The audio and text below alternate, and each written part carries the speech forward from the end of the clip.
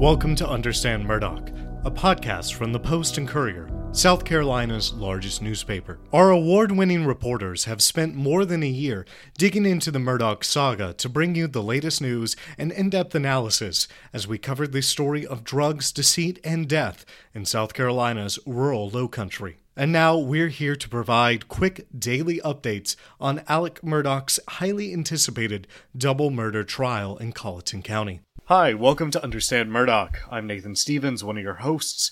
I'm here with Jocelyn Greshik, who's part of our team of reporters covering the trial in Walterboro. Jocelyn, we started today hearing more testimony from the forensic pathologist who performed autopsies on Maggie and Paul. Can you tell us what that was like? Sure. This testimony from Dr. Ellen Reimer was, again, incredibly graphic, even for those of us who weren't looking at photos she took during the autopsies. Defense attorney Dick Harpootlian spent the most time asking her about Paul's injuries, and specifically the second gunshot wound he received. Can you remind us some of the details of that injury?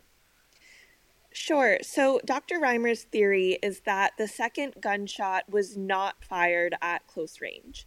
She believes it traveled straight across the top of Paul's left shoulder before entering the left side of his neck and then exiting the top right of his head. And did Harpootlian push back on that opinion?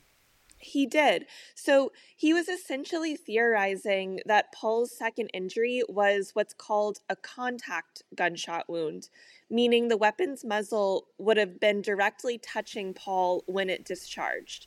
Harpootlian suggested the wound to the top right of Paul's head was actually the entrance wound and not the exit wound, like Dr. Reimer said. So this means Harpootlian thinks the shotgun was pressed against Paul's head when it went off? That's right.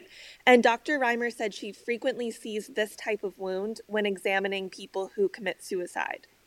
Is Harpootlian suggesting Paul or someone else killed Maggie and then Paul killed himself?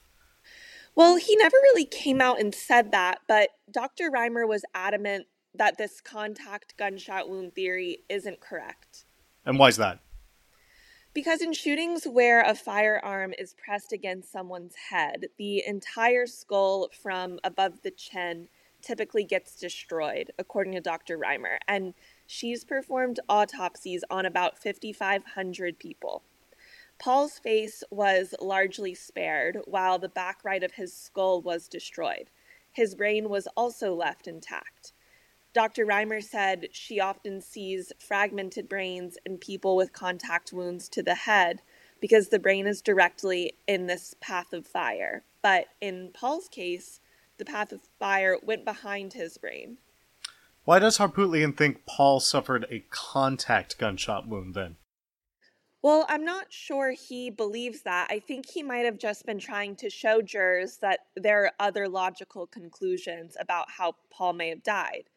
He pointed out the small size of the feed room where Paul was killed, for instance. But Dr. Reimer said she doesn't look at crime scene photos when she's conducting autopsies because she's really only concerned with what the body is telling her about the way someone died. Harpootlian also asked her about whether she noticed any stippling or soot around the wound to Paul's head. Can you remind us what that is? Sure. So when someone's shot at close range, you'll see what's called stippling around the gunshot wound. And these are basically distinctive markings that tell a pathologist the barrel of the gun was less than 3 feet from the body when it fired. And then soot is evidence that the skin has been burned, which suggests that the gun's muzzle was actually pressed up against a body part when it went off. Okay, so did Dr. Reimer notice any stippling or soot on Paul? She didn't, but Harpootlian accused her of not really checking. He asked whether she shaved around the wound on Paul's head, which might have allowed her to see soot and stippling more clearly. Dr. Reimer said she didn't shave around the wound because she'd already made her determination that the injury to Paul's shoulder was the entrance wound, not the one to his head. And who did jurors hear from next? They heard from a guy named Roger Dale Davis, and he took care of the dogs that were kept at the Moselle kennels. He said he came twice a day in the morning and afternoon to feed the dogs and then wash out their kennels. So what did we learn from him? Well, much of his testimony focused on his very meticulous routine down at the kennels. So he said he'd feed the dogs first and then the chickens before going back and washing out the kennels. And Davis was precise in how he put back the hose because he did not want any kinks in the rubber. And then prosecutors showed Davis photos from the kennels that were taken the night Maggie and Paul were killed. Had Davis been at the kennels that day to feed the dogs? He had. So he went in the morning and then came back, but left around 4:30 that afternoon, and he said no one was there. He also testified that he didn't see any weapons left out around the kennels or in the feed room, and we've heard from previous witnesses, as well as Davis himself, that sometimes the family, especially Paul, would leave weapons kind of anywhere on the property. Okay. And what was different in those crime scene photos from how Davis usually kept the kennels? Well, he went over a couple of things. So he said the dogs appeared to be in different kennels than the ones he left them in. And then he testified that water pooled in spots in front of the kennels where it would typically dry very fast. The hose also wasn't put back the way Davis likes. And he said all of this suggested to him that someone else had been down there after he was that day. But we know both Maggie and Paul were down there for some time before they were killed, correct? That's right. And, that was sort of the point defense attorney Jim Griffin made during his cross-examination. He showed Davis the video filmed on Paul's phone minutes before it shut off for the final time. This is the video, you'll remember, where Alex, Paul, and Maggie's voices are said to be heard. Griffin paused it on a particular frame and asked Davis to identify what was in the top left corner. And what was that? He said it was the hose and that someone had clearly undone it after he wound it up earlier that afternoon. Because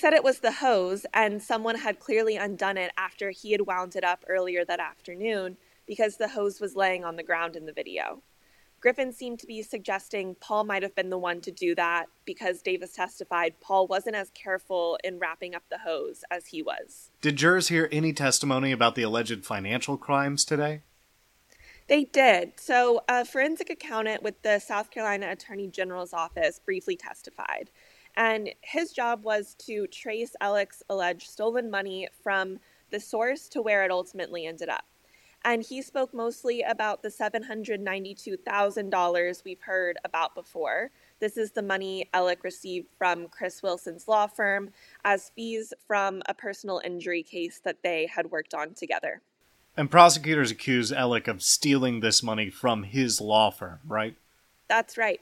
And defense attorneys asked the forensic accountant how much of that $792,000 went to a man named Curtis Eddie Smith. How much was it? It was the majority, about $500,000. And who is Curtis Eddie Smith? So jurors have heard about him before, but prosecutors and defense attorneys have really only tossed his name out sporadically without going into much explanation. But they got to learn exactly how he's connected to Alec today. Okay, walk us through that.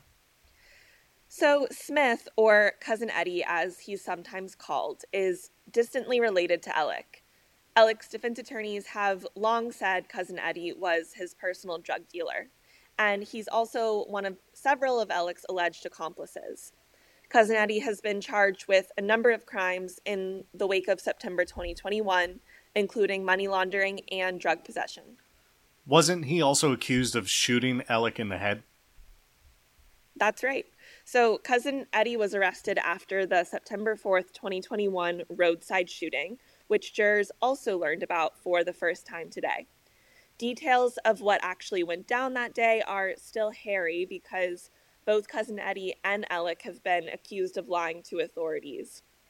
But they're both charged with carrying out a botched insurance fraud scheme in which Cousin Eddie was supposed to kill Alec so his remaining son Buster could collect on Alec's $10 million life insurance policy. Okay. How did things end today? So jurors heard from Marion Proctor, who's the sister and only sibling of Maggie Murdaugh.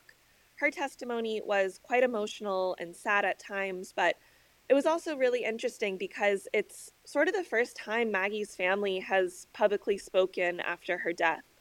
And what did Marion say about her sister? Well, they were super close. They spoke almost every day. Marion described Maggie as a sweet and devoted mother who was also a free spirit. Marion also mentioned the 2019 fatal boat crash in which Paul Murdaugh was criminally charged and a civil lawsuit had been filed against the family. Marion called the crash a devastating blow to Maggie and her family and said her sister had felt ostracized from the Hampton community as a result. Did Marion speak at all about her interactions with Alec? Yeah, she did, particularly in the wake of the killings. She said Alec was clearly distraught afterwards. Once, they spoke about the boat crash, and Alec told Marion he was very intent on clearing Paul's name, and in fact, he said this was his number one goal. Marion testified she thought this was strange because her number one goal was to find out who had killed Maggie and Paul. She believed Alec wanted to know this too, but she didn't understand why it wasn't his main priority or why he was even concerned about the boat crash at all. Did she say whether they ever theorized about who the killer might be? Yeah, Marion said she initially believed the boat crash had something to do with Maggie and Paul's death, but she said this changed after the September 4th roadside shooting. And what did she tell jurors about that? Well, Marion said she learned Alec had been fired from his law firm for stealing money the day before the shooting. And in the weeks that followed, Marion learned more about Alec's alleged theft and fraud, which she said she had no idea about. And her opinion about everything began to shift. Jocelyn, thank you so much, and we'll talk to you tomorrow. Thanks, Nathan. That's all we have for now. For more in-depth coverage of this trial, as well as the latest news on the Murdaugh story at large, stay tuned to postandcourier.com/Murdaugh. You can find us on Twitter at Post and Courier. We would love if you could send questions, feedback, and tips to our Murdaugh email address. That's murdaugh@postandcourier.com. And please, also take a minute to leave us a review wherever you get your podcasts. If you want to keep up to date on the trial, subscribe to Murdaugh News, a premium newsletter from the Post and Courier, bringing you exclusive first-hand insight from local South Carolina reporters who have covered this saga from the beginning. Subscribe at postandcourier.com/Murdaugh News, and we'll bring you exclusive reporting on the civil and criminal cases of Alec Murdaugh. We'll see you next time.